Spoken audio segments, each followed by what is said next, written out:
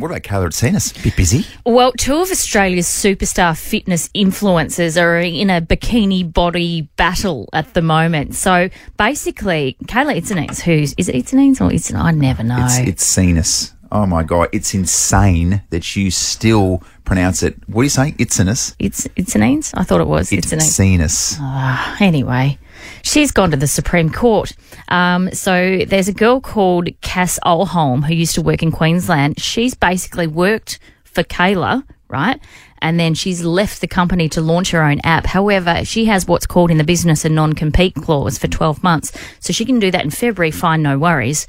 But within that 12 months, she's not allowed to set up a business that directly competes against Kayla. That's it in a nutshell. Yeah. However, she's going to argue that it was only a 6 months non-complete. Oh, okay. And, we're coming into summer, you guys, so we all need to get bikini ready. So that's the thinking behind her launching it now. I mean, I dare say that summer bodies are made in winter. So true. So where have you been? Exactly right. So this is all going to hit court next week when you presume both of them will give some sort of evidence as well. But I will say, because it is Adelaide, we quite often see Kayla, and my husband and I were driving along a main street the other day, and a girl was walking her pram, and I thought, oh, that woman's quite attractive. Anyway, I just moved immediately on. My husband's head swiveled like a pig on a stick. Yeah, I mean, Greg wasn't sidetracked at all. No, but this is what it sounded like.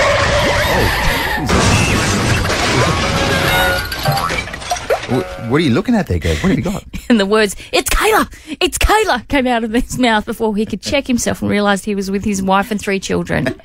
Anyway. Had to pull over to the side of the road and just sort of ice himself off for a little bit. Oh, wow. Gracious me. Too far? A little bit. You basically just told my husband to have a cold shower. No, because he was motivated to jump into workout mode. Right. Yes. Got you. I see what you're saying there. Yep, all good. Anyway, good luck to the ladies next week when they hit the Supreme Court, because quite honestly, there's millions of bucks on the line here. Yeah. Between these two women. Oh, geez, I hope they get through. Good stuff, girls. Well done.